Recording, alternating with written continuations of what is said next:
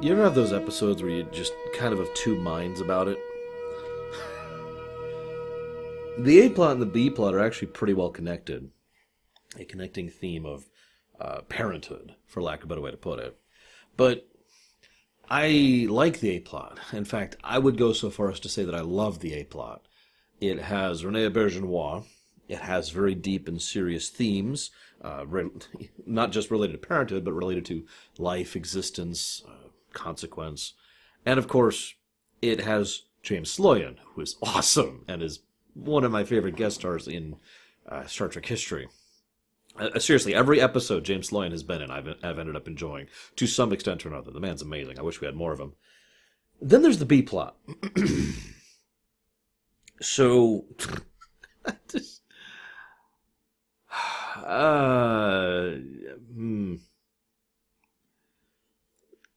Keiko's in this episode. I know that's a weird thing to comment on. Did you know it's one of her final appearances? We're about midway through season 5, and in the next 2.5 years, she will show up twice. So this is basically a goodbye episode to two characters, because we'll never see Mora again either. So Mora's gone, and even though, you know, he makes a comment of maybe I should be more of a part of your life from now on, but I mean, screw that. That would just be insane. So Mora's gone.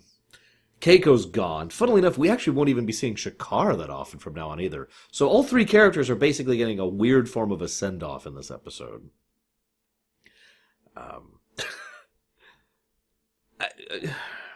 Okay, let's talk about the B plot first. For anybody who... I know there's some of you who don't like it when I get upset at episodes, that you tell me to take it easy or to not take it so seriously or whatever. Skip this part. Because I do take Star Trek seriously. I take most fiction seriously. In fact, I find the very idea of having to take fiction non-seriously to be kind of an insult. I don't understand the very idea of that. It's like, oh, it doesn't have to be good. It doesn't have to be well thought out. It doesn't have to be self-consistent. It's just a game / book / movie / show, right? Who cares? I've never understood that. I like, most of the times when someone else says something, I can at least understand their perspective. But I don't get that perspective at all. It's just alien to me. Why wouldn't I care?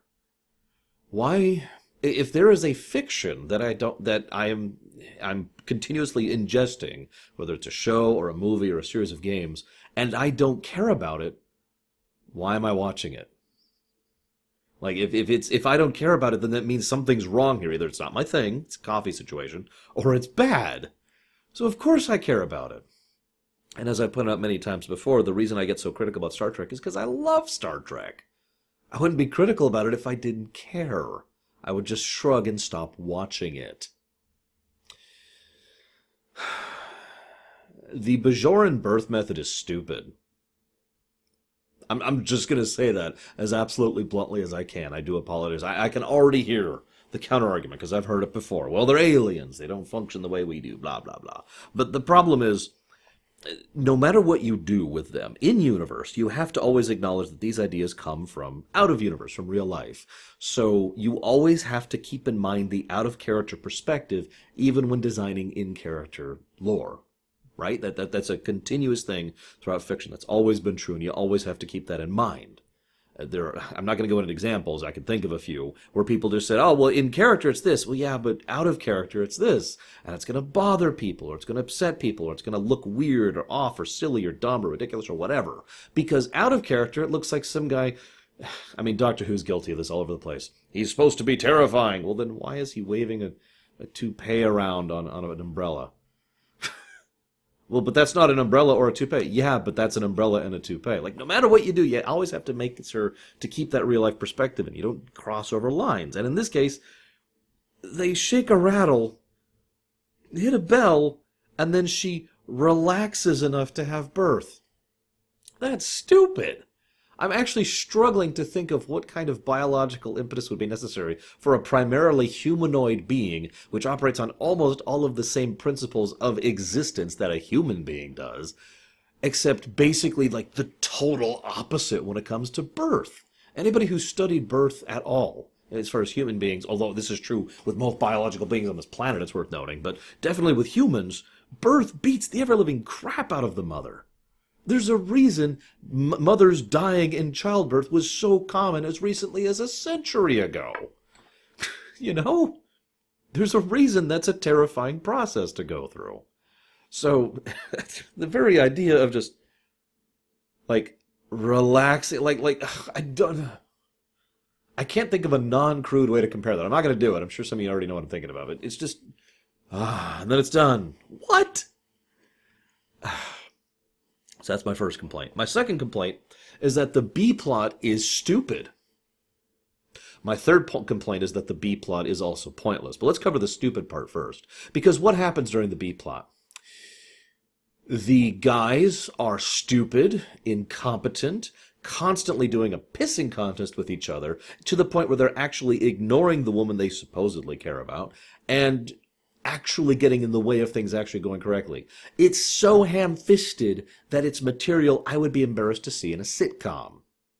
There's actually a scene, no joke, if you haven't seen this episode recently, where they're allowed to come back in, and then O'Brien says, after you, and Shakar says, no, after you, and O'Brien says, no, after you, getting more aggravated each time each one of them says something, and then finally she says, will you just get in here? You're going to miss it, because, God, childish man, I swear. That tone is there in every presentation of the interaction between the men and the females. And then the guys kind of, they Three Stooges their way through the door. That's actually a thing that happened in this episode, because men are incompetent. Comedy! I don't get the point. Unless they were trying to make a joke, I don't get the point. And I'm sorry, but I'm not laughing.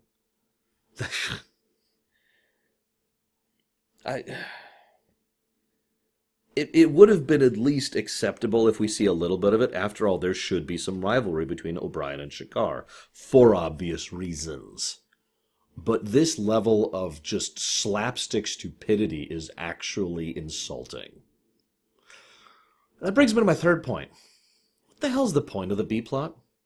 Now I know what you're thinking. Well, you're an idiot, Lord. The point of the B-plot is so she can have the baby. Yeah, okay, that's great. Why is it on camera? See, Kira, for those of you not aware, by this point in time, Nana Visitor had already given birth. So that's done and done. We no longer need to cover up the belly. She had a thing under her shirt or dress or whatever at that point in time. I don't know. That's not really a dress. The outfit she had on. She had a thing on.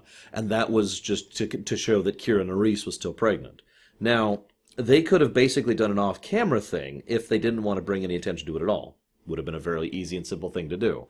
Just have Kira make a comment about how weird she feels, and her back's feeling a lot better, because the extra weight isn't there. Just a little comment like that. And, of course, she's just back into her normal uniform. If they just wanted to completely ignore the thing, that's something they could have done. But I know what you're thinking. Well, hang on. We spent on-camera time with this before. We're already invested in the O'Briens. I mean, we showed Molly's birth, right? Disaster. Well, good example, because disaster is exactly the point. See, Molly's birth and disaster being on camera had a purpose to it. Let me explain what I mean by that for a second. One of the biggest things that I tend to rail against in fiction is doing things without a reason. Threat of the week, the concept of things being absolutely huge, tens of thousands of years or trillions of galaxies or whatever. The idea of there has to be romance, the fling of the week, that kind of a thing.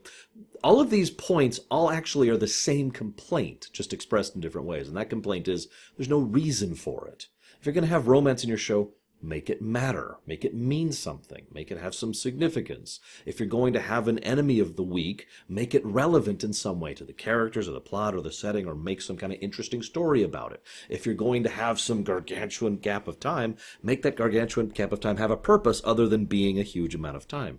It's all about why you do something when it comes to fiction, at least when it comes to me.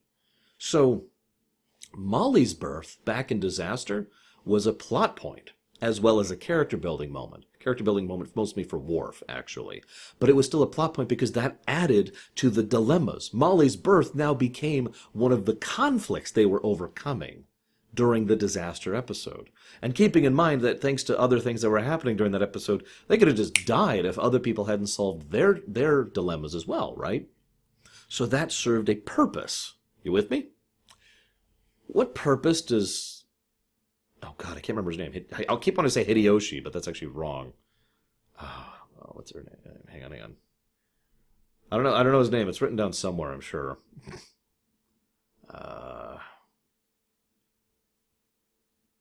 I can't find it. Oh, whatever. The kid is I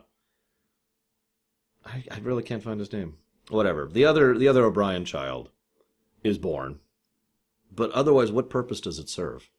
Is it a character examining moment of Kira? No. In fact, Nana Visitor actually had to fight to add in a scene at the end where she admits that she, is feeling absent and empty, having given birth and basically now being disconnected from the child. So that my reason for bringing that up is when they designed this episode, the effect this would have on Kira was not a part of the equation. Ergo, it's not about Kira. Is it about O'Brien and Shakar? Sure. Why not? Oh yeah, by the way, I love how they couldn't get Shakar for the Federation, Bajor joined the Federation. I love how they couldn't get Shakar for the other episode. I can't remember what it is right now off the top of my head. But they could bring him in for the needless baby delivery scene. In an episode where they already had another guest star, no less, because they got James Sloyan on this one. Anyways. So no, it's not about Shakar. They don't do anything for him. He is basically a cameo. It's not about O'Brien. Again, he's basically just the brunt of the humor. It's not about Keiko. She actually has very few lines in this episode. Maybe it's about the random Bajoran woman. No. Maybe it's to help establish the nature of, like some world building, right? Well, this is how Bajorans give birth. Okay, that's the closest thing we've come to a reason for showing this birth on camera. To show how Bajorans give birth. Would have been better, in my opinion, if that was the only thing you wanted to do, to just have that be a part of background lore, which, it's worth noting, DS9 is very good at background lore. Just little tidbits in the background that help flesh out the world. They do this all over the place. So they could have just said, they could have had a conversation about, what was it like giving birth? And then maybe someone else jumping in and saying, like, well, I remember when I had a child, it was horrible. God, this pain, weeks, and then Worf could come in and mention how Klingons give birth, and then Kira could give her parallels, like, this is how she gave birth, and Worf would say, like, that's just insane. There's a way you could have done that, same setting building, in a singular scene, rather than making an entire B-plot dedicated towards it. This is the dominant point of my complaint about the B-plot. It's pointless. Ignoring the fact that it's insulting and not funny to me, it's pointless. But I never like to complain or critique without giving my own thoughts on how you could do it. So, have the birth already have happened off camera. Boom. But keep the B-plot about Kira. Make the focus of the B-plot the impact this has had on Kira. To me, that just sounds like so much of a duh. Even more so because, spoiler alert, this will never be brought up again. Kira's significant. I shouldn't keep using the word never, because every now and again I forget like one or two casual mentions, like happened with the Defiant Cloak thing. That was one mention after that, and I said never, and I was wrong about that. I've never forgotten about that. So, never in any significance, there we go, is this going to be brought up again. This is never, in significant way, going to be a character point for Kira. Well, I gave birth. All right, so tomorrow's TPS reports here. It's just, have this matter. Have her affected by this. Again, Nana Visitor herself was pushing for this idea, right? And it's so logical why. You don't need to be a mother to understand why a mother, because let's call it what it is, would feel devastated and lost and having issues at effectively the loss of her child. They could have gone directions with this. Lord knows they kept going in directions with how Kira was slotting in to the O'Brien's life in general leading up to this. Why not have Kira try to basically keep being a part of that life? And, O'Brien and Keiko are uneasy about this, and they're hesitant. And, of course, Keiko is understandable. She's actually defensive. She's got the mother instinct going on, and this is her child. But at the same time, she's still sympathetic because she understands Kira likes her. So there's a little bit of pseudo-competitive sympathy going on there. And you could have a lot of character dynamic going there. And you could do something with it and have this be a lasting impact on Kira rather than just a shrug at the end of the episode. So that's my thought on that. Any of you guys have any thoughts? As ever, would love to hear your guys' thoughts and comments. So, let's talk about the A-plot, which is much better. Although, this might be a short episode for those of you who are watching this with me and have never seen DS9 before, because we got some stuff to talk about in the spoiler section at the end here, so FYI. Anybody else ever find it weird that the Changeling just send out babies as scouts? Odo gives the statement, well, how better to judge a species than by how they treat the weak and defenseless? I can't be the only one who can think of, God, I don't know, a dozen ways that could go really bad and end in basically infanticide, right? I don't know how to say that word. The death of the baby. Doesn't that sound awful? And now you might think, well, the founders are awful. Yeah, no, that's true. They absolutely are. But they care about other changelings, other founders. So why would they send one of their own out to do this? Now, I know this is canon, but it makes absolutely no sense to me. The only way this would make sense is if they were basically policing them the whole time. Like, basically, if a baby goes out, and then another changeling goes out with the baby to keep full watch on that. That would make perfect sense. The safety net, in other words. It would also give them immediate intel on the situation. But, whatever. I mean, granted, well... So, Odo gives this speech. Now... René Auberjonois is an awesome character actor. It's funny how much the man can do with his face, given the makeup he has to wear. But all of it boils down to a simple concept, which is something I've heard of many times in real life. It boils down to, I will not make the mistakes my parents did with you. I'm going to do better. Now, what's funny is I've heard that many times from multiple of the same generation. In other words, grandparents, parents, children. I've heard that.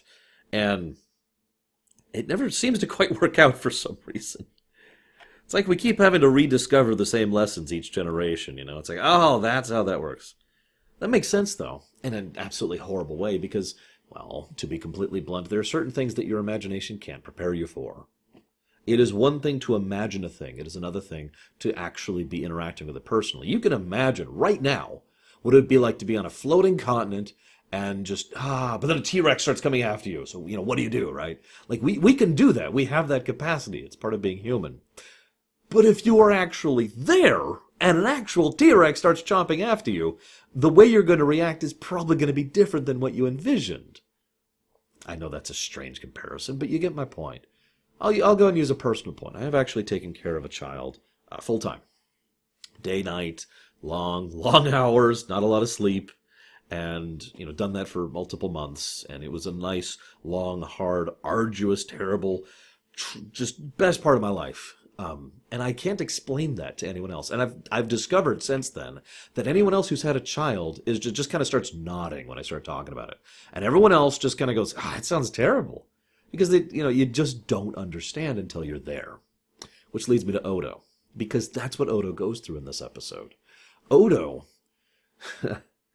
insists that everything Mora did was wrong and horrible. He's probably gotten over some of the more severe bitterness. He's not at the point of actually wanting to physically attack Mora. But he clearly holds just a revilement towards him. And excuse me for skipping ahead in the episode, but there's a moment where the changeling starts to react, and and there's just this smile. And Mora's like, I smiled the same way when I saw you do that for the first time. And for the first time, there is a real connecting point between Odo and Mora. It is the connecting point of parenthood. Like I just said, they now both understand and have experienced it for real. And thus, they now both comprehend, ginosko, if you will, what they're thinking on this matter, rather than simply being able to imagine it. And you'll notice that Odo is much more pleasant towards Mora from that moment onwards, to the point where he actually starts embracing him, actually effectively accepts him into his family, and gets to the point where, maybe now you can be a part of my life from now on. We'll never hear from him again, because screw continuity, but nevertheless, you can see Odo going through this journey. He understands now through personal experience. I like that. I also like how Odo's speechifying, as we go throughout the episode, and as he talks to this thing, and I'm going to keep referring it to a thing for reasons I'll get to in the spoiler section. He keeps talking to this thing, and you get... It's actually a cool way to show what being a shapeshifter has always meant to Odo. Or I shouldn't say has always, but currently means to Odo. What it feels like. You could say, okay, you are a such and such. What does that mean? It doesn't mean anything. But when you're really in the moment, you could tell Odo has had a legitimate pride in being a shapeshifter. That it was a joy to him. Now, this is not the first time we've seen this. When he first encountered the female shapeshifter, the evil one, capital E, capital O, the evil one, he would express just simple joy at being able to morph and change and alter. And when Kira came into his room and when Loxana came into his room, both instances, he talked about just the joy of shapeshifting. And now we get to hear him basically expound on it. And thankfully, Rene Aubergenois is talented enough with his voice to get across the sense of wonderment and awe in something that should be an everyday thing to him. And that's a rare trick right there. It gets across the idea that Odo either really loved being a shapeshifter all the time, or didn't realize he loved being a shapeshifter all the time, and now that he is absent it, is now aware of what he is missing. This would also help to tie in for the end, where he just has this expression of exultant joy, which immediately, of course, descends into sorrow, given what happened. It's some really great character acting from a... You can see how I'm the exact opposite opinion of the A-plot here. So Mora comes in, and one of the things I like about Mora is he adds a little bit layer of practicality to the situation. I've always liked to think that Odo got his more practical bent from Mora. Because it's not like Mora doesn't care about the intangible. It's not like he doesn't care about the social aspect of things or whatever. Odo does too. It's also worth noting. But Mora also tends to think in terms of facts, in terms of scientific process and method, in terms of repeatable results. And thus, Mora brings a very interesting element to the equation that Odo effectively lacks. Because Odo, for all of his, ability to deduce his way through a situation, has no real scientific tint to him. And I don't mean scientific in the way it's usually meant. I mean in the more literal sense of the word. Look at something, test it, repeat it, repeat it, repeat it. Look at something, test it, repeat it, repeat it, repeat it. That's what I mean when I say scientific. And so Mora brings that essential element to the things. And what's interesting is the two bounce off each other quite a bit. Mora, I actually didn't remember this, but upon rewatch, Mora is actually surprisingly polite. He is passive-aggressive, and I'm not going to try and argue that, and Odo is very passive-aggressive, but Mora, nevertheless, continuously bows in respect to him. It's like, all right, we'll do it your way. Quite the contrary. I'm actually very fascinated to see your methodology. Let's do it. And then a week passes. I hate it when weekly shows do that, by the way. We already have there's an unwritten rule when it comes to shows, especially like Star Trek, but this is true for television in general, that a year of television is a year in universe. That never really lines up, though. People who are much geekier and more determined than me have actually sat down and figured out how long each season has actually been. And it's usually not really a year. Sometimes it's under, sometimes it's way over. But a week passes during a montage. And then we get into a really interesting part. See, Odo mentions to the thing, again, being passive-aggressive, he tried to force me into being a cube and it was awful. And yet, even while he is trying to grouse about Mora to the thing, he cannot help but admit how much he enjoyed being a cube. That it was a fascinating new experience, all those right angles. Excuse me a moment. And how much it was a good thing, right? This kind of brings that theme of parenthood back into the forefront of the narrative. Because there's no nice way to say this. A child does not know what's best for himself or herself. I didn't want to say itself, so I stumbled over that word. A child does not know what is best for theirself, okay? Themself? God, I don't know. That's just life, okay? A 4-year-old, trust me, just simply does not have the experience or the cognitive capabilities to decide their own fate. Now, they can decide some things. You shouldn't baby them. This is my opinion at this point. You shouldn't baby them. You shouldn't put them into a giant thing of saran wrap and bubble wrap and make sure that nothing ever hurts them. But you do need to take care of them and make decisions for them because they're just not there yet. Now, when exactly any given person gets to the point where they can make decisions on their own, that's debatable. I would argue very strongly that there are several people who never reach that point, because I have met people who are older than me who I would argue are still not at that point. But the point is, you have to give this kind of motivation to a child to do something. Let me put it to you in a slightly different way. Let's imagine for a moment that you are content, okay? Now, you don't know joy. You don't know happiness. You don't know fear or grief or sorrow or pain. You are content. That is functionally how they describe the gelatinous state. And as Mora points out, I think twice, but I know once for certain, he says you'd still be in a beaker somewhere labeled unknown sample, because the general idea is that a child changeling has no motivation to do anything other than being a blob. It's the same general concept with a human child. A human child, now it doesn't quite parallel one-to-one because a human child will have plenty of things to be upset about. But the point is, a human child will not understand concepts like joy or happiness or contentment or success or, what's the word I'm looking for? Feeling pleased about having accomplished something. None of that will really be in a child's mind until it's been introduced to them, until they've been able to acclimate to that. And the harsh reality of an imperfect reality is that means pain and failure. Now, not too much pain, obviously, but that's exactly what happens, right? They have to introduce this shock to the child, to the thing, in order to encourage it to move, and thus it learns to move. It is functionally the first time we've seen this thing move, possibly ever. So it learns how to shift a little bit, and now that concept's been introduced to it, because it has been introduced motivation. Now, this is a form of negative reinforcement. It is worth noting. But at the same time, as much as I don't like negative reinforcement, it does have its place and purpose, especially when it comes to science fiction. So they introduce this motive, and that is so much of the nature of Mora and Oda's work. And what I love most about it is Oda wants to be super hands-off. Mora, I don't want to say Mora wants to be super hands-on, but it would be more accurate to say that Mora brings experience from having been super hands-on, right? As he points out, I didn't even know you were sentient for the longest time. I just thought I was studying some sample thing. As soon as I found out you were sentient, I was under enormous pressure.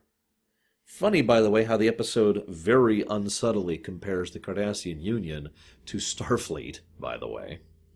Not in a more, Starfleet is evil thing, more of a, the organization that is in charge is demanding results. And so we see that this merger of these two methods actually seems to be working pretty well. Odo has managed to successfully connect with this thing, and with the inclusion of Mora's efforts, the connection is now actually producing results. It's a nice moderation perspective, if I'm just being honest. We'll use both methods carefully and precisely, and we'll get something out of it. And I like that. I also love... There's this really great scene where the two of them are walking off to Odo's room. It's actually a security room. And the two are just gushing. There's just a really infectious joy in both of them at how much this matters. And Mora's, of course, still thinking from a scientific perspective, thinking about introducing new types of life, fungi or algae or amoeba, and then eventually you might even be able to introduce invertebrate to this thing. And then Odo's just like, yeah, this is great. And then there's a really wonderful scene that shows just how much Odo is Mora's son. Because Mora understands Odo. All these things I've been telling you for the last 10 episodes. We've had a lot of Odo-centric episodes. And I keep telling you this stuff that you already know, so please forgive me. About how Odo is private, how Odo is prideful, how Odo has his mask that he always has to have on, right? That rigidity to him. And yet, Mora understands that. And she says, I know this hurts you. I know you're a private person. I know you don't want to talk about this sort of thing. And he just basically excuses himself. And it is Odo who has to stop and realize that a lot of who he is because of Mora. And that Mora obviously does really care about him. And there's just an amazing humanness. This is Rene Echeverria at his best right here, in my opinion. Because you could just... I've told you about fingerprints for authors before. He has a fingerprint for managing to tell a complex human interaction. Something that can't be described by a word or a sentence. And that's Mora and Odo right there. And there's so much of that just plays out as the two interact with each other. And it ends with this bit where Odo says, wait. As he realizes Mora is just going to willingly and of his own volition leave Odo to his solitude. And Odo in that moment just suddenly realizes he doesn't want that. He doesn't want to push Mora away. He has. For a lot of his life, he's resented him, he's been bitter towards him, but over the last week plus, he has grown to understand and comprehend this man in ways he never thought possible. Again, they have a real connection now of actual true understanding. And so he reaches out to him. Champagne! We're celebrating. And Mora's face, there's just this relief of just, my son wants me in his life again. I'm actually tearing up just a little bit thinking about it, because it's a very powerful scene. And it is very well acted, very well written, and it's awesome. And then, of course, it wouldn't be a good Odo episode without a Quark moment, right? So Odo goes into Quarks, and I wasn't kidding. Odo goes into Quarks, and he's talking to him, and, Quark is just suspicious. But as it keeps going, Quark slowly realizes Odo is legitimately happy. And you notice Quark is just happy for him. He just kind of is like, fill me up, This is great. This is great. And I said before, Quark is both a romantic and someone who does, care about child. His comments about Nog certainly get that across. So, you can kind of see there's now just the beginnings of more of a bonding moment between the two. And then he gets the medical call, and we know where that's going immediately. There's a lot of quiet moments in this episode, but one of the ones that sticks out to me most is at the beginning of the episode, Odo didn't even want Mora informed about this thing, right? He did not even want Mora to be involved. By the end of the episode, he is willing to let Mora and Bashir be in a room with this thing without him. That's how much his level of trust has raised over the course of this episode. So, it morphs into his hands, he gains his shape-shifting back. Denouement, the end. Spoilers. I cannot talk about anything else unless I bring spoilers into this, okay? So, future me, who's editing this, spoilers. Right up there. Maybe a bit lower. It's your last chance. Okay, so we have to talk about the changeling. Not Odo. Not the baby, the one that's walking around as Bashir right now, because that's why this is a spoiler. I want to get a couple of facts out here. I've been kind of dancing around this topic a little bit, but we have to bring it up for this episode because, I'm sorry, there's no way in hell a changeling would allow a baby changeling to die.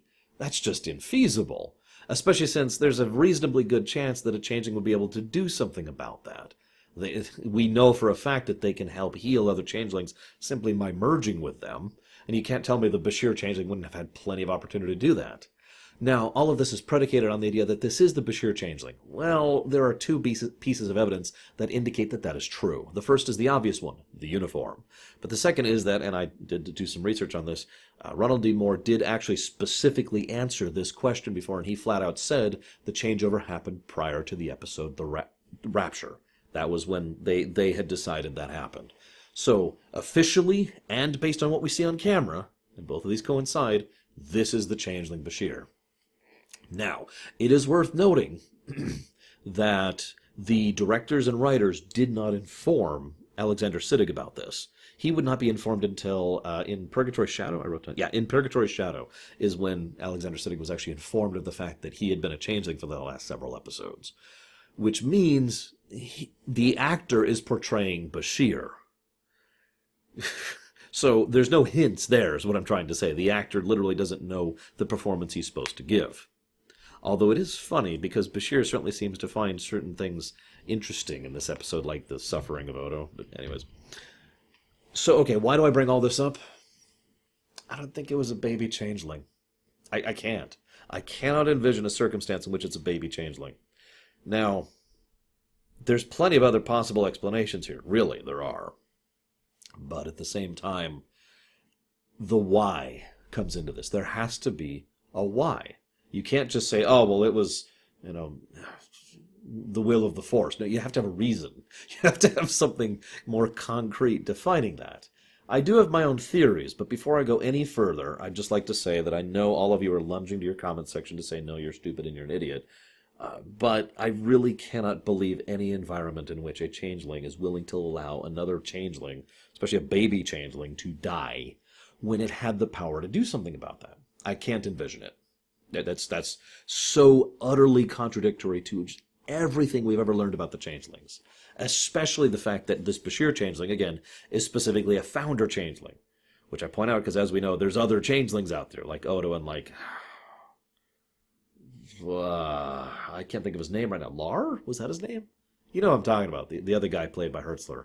Anyways, so what is this thing then? Well, honestly, my biggest and most obvious theory is it's exactly what it looks like. It is something that is changeling-like. You know, we saw that little thing way back in season 1 or 2 or whatever. So we know that there are changeling devices that can exist that have similar properties to them.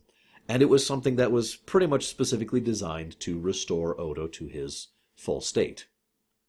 That's the basics of the theory. Now, you might ask you, well, why did you decide to do that? Why would they decide to do that? The most obvious theory is that they had decided he had suffered enough. Now, that being stated, it is worth noting it's only been 12 episodes. Like, I always felt Odo was a solid for a lot longer than that. And if I could just be completely blunt, well, I do like how DS9 shows consequences, and that is a good thing. I kind of wish this one lasted longer. In fact, if I'm honest, I wish this one lasted a lot longer. In fact, if just counting out personally, I would have had this one last until, since we're in spoilers, I can talk about this, the Dominion occupation of DS9. I would have had the female changeling specifically infuse this back into her. Or I would have gone with the other story idea, which is what I'm about to mention. Now, this is pure wild theory crafting, okay? I'm just going to admit that. Because there's another part of this spoiler section I want to talk about. But let's just admit that this is not true. But I like the idea that there are founders who don't agree with other founders, basically. We all talk about the Great Link, but we all hear that from the evil one, from the female changeling, right? And she's pretty much the point man for the founder. It just makes a lot of sense to me that there would be founders that don't agree with the other founders.